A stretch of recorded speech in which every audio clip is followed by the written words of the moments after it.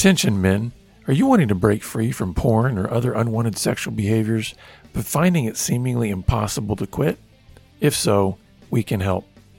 My name is Jonathan Daugherty, the founder of Gateway to Freedom. This 3-day workshop is for any man who wants to overcome any kind of unwanted sexual behavior. So whether you're married, single, or divorced, this powerful and proven intensive weekend will help you uncover what is at the root of your struggle and discover the man God always created you to be. Space is limited, so call us today at 210-822-8201 to register. That's 210-822-8201, or visit bebroken.org/GTF. Good day, listeners. Jonathan Daugherty here with another edition of the Pure Sex Radio program. What does our sexual sin cost us? Do we take time to evaluate the losses and how they are affecting our lives today? In this episode, we share a story of a man who had a terrifying nightmare that vividly illustrates what it's like to be confronted with how evil steals innocence and peace from our inner child. Then we explore what this man discovered from this dream and how to respond to your own losses of innocence and peace, and what the journey back to protecting your innocence can look like.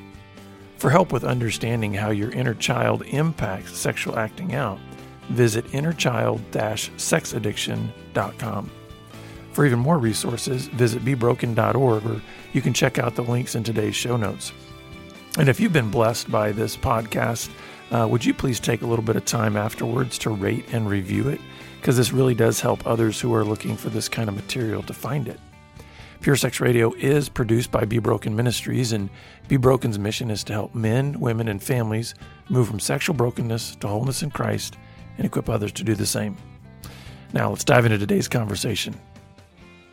All right, Stephen.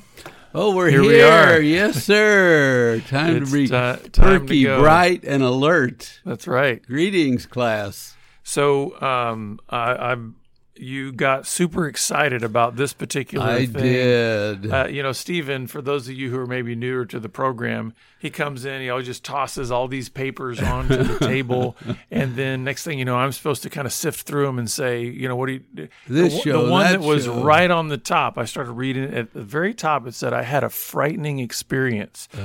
And so then when I tell Stephen, I said, hey, I'd like to do this. He's like, yeah, I'm excited about this one. This one. So tell us where we're going to go in this frightening experience. Wow. So, I talk to a lot of guys, have breakfast with guys, lunch with guys, I just talk to guys, and some tell me amazing stories, and they have such good hearts. And I say, can I tell that story?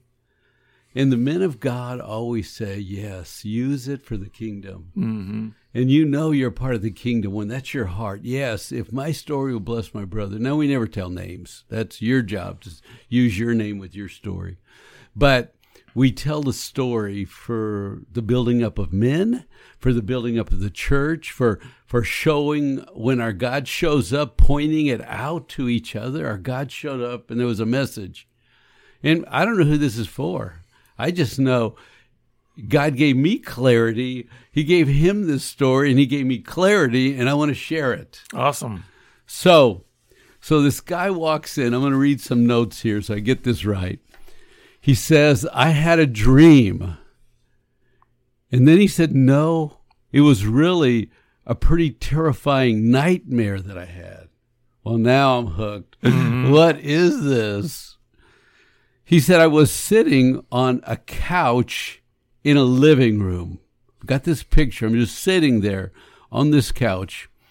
And he said, I'm not sure why I'm there, but I'm sitting in a room. It wasn't at my house, but you can visualize a living room with a couch. And he said, I'm looking at the opposite wall in front of me. And he said, part of the wall included a prison door with prison bars on it. So I'm just sitting there and I'm looking at this wall.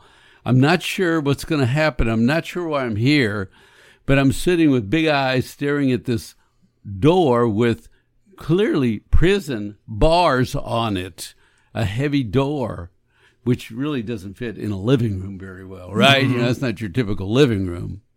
And he said, my eyes were just fixed on this prison cell. And behind the door was this evil, ugly-looking sexual monster.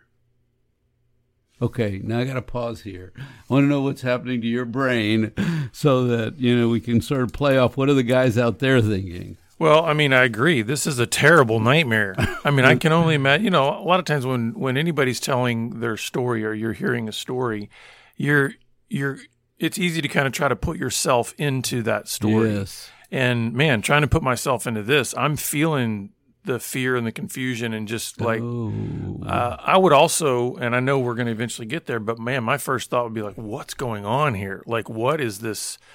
What does this mean? I would be, I think, having the same kind of right, because there's reaction. No other story. I mean, this doesn't fit any other dream you had, right? We have no. Right, no. This isn't me playing basketball out in the backyard. It's like, this doesn't fit, So he's staring at this door and he sees this creepy, ugly, evil monster. Then in a moment, something happened. The door flew open and the monster stepped out. It was clearly coming towards me and I could do nothing but sit there. It came right at me, and I was paralyzed. And you that half makes sense. Do something, run away, but you can't get your legs to work in a second. Oh, yeah. Now, I've had that dream where you try to run and you can't run kind of a thing, so I'm used to that. Then I'm flooded with this sense of danger. I mean, this is it. This is terrible danger. So then I try to resist with some feeble attempt. And my attempt just had no impact. The evil kept coming after me, coming at me. And then it did this very weird thing. It reached for me. And as it reached for me, I squirmed. But the evil thing grabbed me. But it wasn't reaching for me. Actually, it grabbed the inside young boy part of me. I tried to protect my boy part, but the evil thing pulled the inside young boy part of me right out. It was frightening. Yeah, I think we've actually done a lot of work in this area in our ministry, and we've even partnered with Dr. Eddie Caparucci on a lot of the inner child work and like realizing that, listen, all of us, I don't care how old your body gets, there is a sense in which we are very connected to a childlike part of our inner being. Like there's a sense in which we still have that little boy in us, right? There's something in there in us that says, I still have dreams and hopes, and there's a sense of longing for innocence and all these kind of things that are part of the inner boy. And so when I hear this, I'm thinking, no wonder this would be absolutely terrifying. And the reason I say that is because I don't think, as much as we've carried maybe a damaged and broken inner child, and I don't think any of us would say, I've felt that inner child has been totally extracted from my being. Like this is being ripped out of him. Yes. I would think the sense of loss, the sense of confusion and fear in that moment would be huge, because it's like, well, what do I do if if little boy me is just totally ripped out. Apart. We've seen ripping the heart out, right? And this is not that, but it's sort of a version of taking a significant part of me and just rip it right out of me. Yeah, and kind of a core aspect of who I am. Go forward, live well without this part of you. And when I think about the inner boy, it's interesting because people have all kinds of ways to describe it. And it's an emotional state where a lot of passion and energy lives, right? That's the inner part of you is the young, vulnerable, wide-eyed, excited, scared, wounded, most passionate part of you, right? And to have that core ripped out of you by a scary monster. I mean, that's even worse, right? It's one thing if I can I can think that, I've done things that have kind of torn up that boy. But this external monster is now coming and saying, I'm ripping just tearing you out. Yeah. I felt terrible because I did not protect the young boy part of myself. This being seemed determined. Let me see. And it was determined to rip this part out of me. Then the evil left, walking away with my young boy part. And it disappeared. And it was terrifying. And then I woke up from the dream. That would be, I think, just as scary as anything else. It's kind of like a cliffhanger, right? Now what do I do? In some ways, I'd almost wonder, as terrifying as this dream was, I'd want to close my eyes again and be like, where is this going? Like, where did this monster take me? Yeah. You know what I mean? To just now it's gone. And the sense of loss, of like, now I don't know how this story ends. And division, right? Right. And mystery and uncertainty. And there's word in here I skipped over. It said, the being seemed entitled. It seemed entitled to take this part of me. Like it was its right to come and rip this out of me. So I woke up and immediately started praying, Father, help me. What just happened? What did this story mean? So you know what happens? You get a dream, then you mull it over and you think about this piece and that piece, and he's telling me, so I'm starting to guess what pieces mean, and he's guessing. We're praying, we're asking for the Holy Spirit to give us wisdom to what do these mean? Because is this just a crazy brain gone rogue during the night, bored with nothing to do? Or is there significance to this?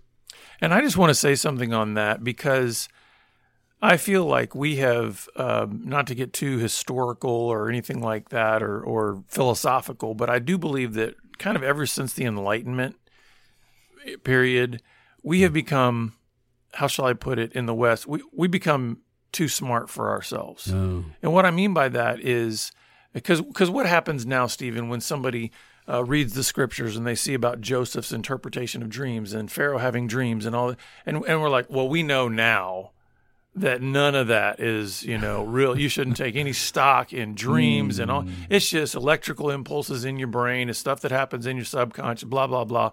No, nothing of any actual significance or reality is really happening in a dream state. And I just want to say, bunk. Huh. God is able to, in any way, through any means, like reveal things to us, show things to us, communicate with us. And so I just want to say, well, I'm not one that says, let's try to go seek extravagant experiences simply for the sake of some kind of extravagant experience. Right. Let's not limit what might be able to be a learning and growth opportunity that comes through something even like a dream. Because I think that's what we're going to see here. Right. This dream had significance for this particular man. And I think we don't want to be too quick to just say, just a dream, and just dismiss it. Well, if we have the Spirit in us at work, right? And I really think lots of parts of dreams make sense when you just try to put them together in terms of what pieces fit, pieces of different stories, things happening. They're not completely abstract or totally disconnected from your reality, even if in the dream you could have very fanciful things that are going on. So after thinking and talking, these are the conclusions that were come to. What did the story mean? It meant misusing my sexuality early in life cost me to lose some innocence. And it was not just the young boy part of me, it was the innocent part of me. And if you think of what's happening now in our culture, we don't want innocence. We don't want to protect our innocence. We want more and more and edgier. And yet, to be innocent is to be clean and to be free and to be light. And so he said, when I started misusing my sexuality early in life, I started losing my innocence. Mm-hmm. And this is a picture where evil says, you don't own innocence anymore. You gave it away. Yeah. It's interesting because I think from the very beginning, when God placed the one restriction on our original parents of Adam and Eve, it was, don't eat from that tree which is named the knowledge of good and evil.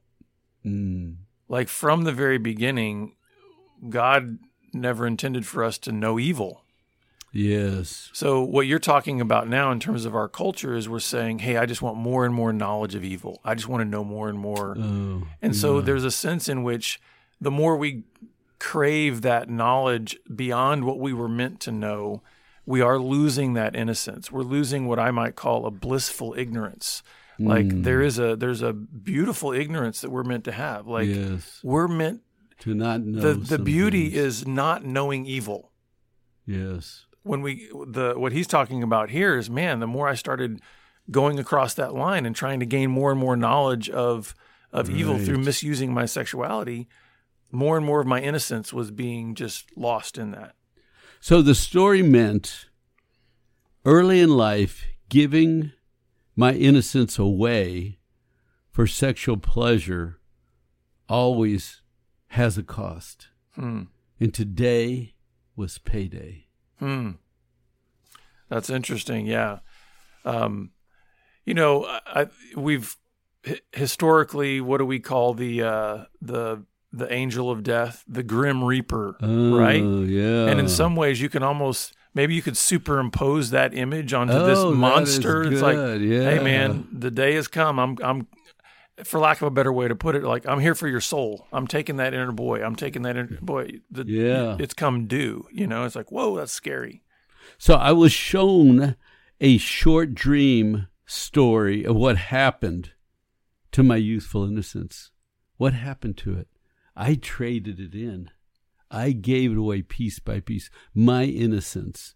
But God showed me in a short little video dream, what happened to it? Oh, you traded it in. You traded your innocence in. And when you take inappropriate sexual pleasure with another person, you also give up some of your innocence. Mm-hmm. Yeah, and one of the things that I thought about earlier in the story when he was talking about how he was, he's trying to resist, but it was kind of a feeble attempt, and then it said that the evil monster, the evil thing, kept coming. And, I think some of that, there's two things that I kind of take away from this. And keep in mind, we are talking about a dream, so let's not put it on the same order as like the authoritative scriptures or anything like that. But a couple of things came to my mind about that is there's a little bit of what we're talking about here in terms of what he's saying. The way I interpret that is that, man, I was giving up some of these, this innocence because I was misusing my sexuality. But I also want to make the statement that there is evil that's coming after us. So in other words, all of us, even as little boys, we had evil dumped in our lives too. That's right. So there's two things going on here, I think, in terms of the loss of innocence. Some of it can be voluntary. Like, hey, I'm pursuing this knowledge of evil and I'm losing innocence. Some of it, though, can be evil's coming after you, and it's involuntary. Like, things happen to you that were a loss of your innocence, too. Yes. So I kind of see that both in the dream, could be possible. Yes. And this is a guy who's trying to get back to innocence. Mm-hmm. So that's why this theme is pretty consistent. What did I do wrong in the past? What happened? And what is God showing me? He said, the aha moment of my life is that I literally traded my innocence for moments of sexual pleasure. In the dream, evil was calling to collect its half of the trade. One of the things that popped right into my mind when you said the trade being of innocence for sexual pleasure is, I wrote down here, it's trading peace for chaos. Oh, I mean, think about it. Even the the irony to me is that, pursuing sexual pleasure, the promise is you're going to have it all, right? I mean, you're going to have everything you want. Yeah, not hurting anybody, not doing anything bad. It's just well, the irony is it's promising a kind of peace when in fact it just creates all kinds of chaos and it disrupts everything and it puts everything out of order. And so in innocence, there's a sense of peace. And I think he's saying you can't dabble in the sexual sin without there being a trade-off somewhere. Yes. It's not a zero, or anyway, it's not equal across the board. Like you can't say I can have this and this. Like I can have innocence and sexual sin. It's like, no, it's either or. Yeah. So I know I'm sort of repeating here at the end. He said I had taken inappropriate sexual pleasures, but now evil had come to complete the trade and take its part. And I got pleasure, but evil took boyhood, innocence. And I never knew the price I would pay for this trade. Yeah. I never knew. I think that's one of those things, too, that's very important in this discussion is so many times we don't really know the cost on the front end. No, right? Because that's really the way temptation lures us, right? Temptation is not going to tell you on the front end, hey, Stephen, you know what? If you go do this thing, it could ruin your marriage. It could, ruin your mind. It's going to take all your – no. Temptation and certainly the evil one, Satan, is never going to say to you, let me tell you the whole cost up front. But here's the good news. I think God, in his mercy, and even maybe through an experience like this guy's life where there was a dream that was stark and vivid and scary, is saying, you know what? You still have breath in your body. Amen. You still can now make different choices because now you recognize the cost. You recognize the trade-off that it was. Right. And the good news of the gospel is that there is an innocence that can be restored. Amen. And so I think that I don't want us to stay in the terrifying place, even though I think sometimes we need those terrifying moments that give us the stark reality of what it has cost us to keep going down the road we've been going. So my close would be, men, be aware. Just be aware. You have to protect your innocence. Just one day at a time. Just work on protecting your innocence and fighting the lie that says more and better and you're getting behind and you better catch up and everybody else is taking and gorging and you're going to be the last one to the trough and you better get in line and get your fill. No, protect your innocence. Fight to protect it. And then we always go to Jesus and say, can I have my innocence back? Can you make new again? Can you restore a mind and a heart? I'd like my innocence back. And we live one day at a time. That's it. Not yesterday, not tomorrow, one day at a time. So you can ask him today, can you help me hold my innocence? Watch what you watch what you listen to, watch where you take yourself. Fight to protect your innocence. Because it's a challenge daily to protect your power source, right? The sweet spot of your soul, right? Where the Holy Spirit and your spirit abide. And to walk in innocence is to walk in freedom. Mm-hmm. So strive to protect your innocence, and for restoration, do what you can behaviorally and spiritually. Get on your face and ask if you can have it back, and literally rebuke the evil and say, I'm taking it back. It's mine. It was always mine. I was stupid. I'm done being stupid. Yeah, and I would say one of the things that I would encourage you is don't be too quick to dismiss dreams or maybe other ways in which things are happening in your life that you might not be able to immediately explain, but there's something within that might be helping you to see your life through a different lens. Yes. So like in this case, this guy had this, man, he was sitting on his couch and then dozed off and boom, there's this vivid, stark, terrifying dream. And when he wakes up, he goes to prayer and realizes this wasn't just random. Like there's something that I needed to gain from this dream. Amen. In order to continue to make changes towards reclaiming innocence.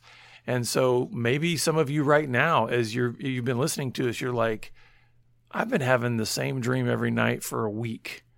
And you might be just saying, man, I need to stop drinking coffee late at night, or I need to, and maybe, I'm not saying this is always the case, but maybe you need to take a moment like this guy did and say, I'm going to sit down and pray. And I'm going to ask God, is there something here that you want me to see that is part of what's going on in my life that you want me to address? And what would that look like, moving forward? And also, I think if you're having particularly stark dreams, I think it's helpful to maybe get a counselor to help you kind of navigate some of that. Because, again, I don't think there's anything that is purely accidental in our lives. I think we have a sovereign God that is control of every molecule and everything that goes on. He's sovereign over all of it. And I think sometimes if we are resistant to being responsive in very obvious ways in which he's trying to speak to us, he's not outside the realm of being able to use other mechanisms for being able to try to get our attention and show us where we need to go. I want to mention one other resource that might be helpful to you in terms of just developing a pattern of pursuing innocence and righteousness and purity, and that is our 40 Days online course. This is a great way to just daily start getting into the habit of how do I train my mind and my heart towards protecting innocence and pursuing righteousness and pure living. So you can get more of that information through our show notes. And we are so grateful you've been with us. Thank you. And we look forward to seeing you back here again next time on the Pure Sex Radio program. God bless. Pure Sex Radio is paid for by Be Broken Ministries. Visit us online at puresexradio.com.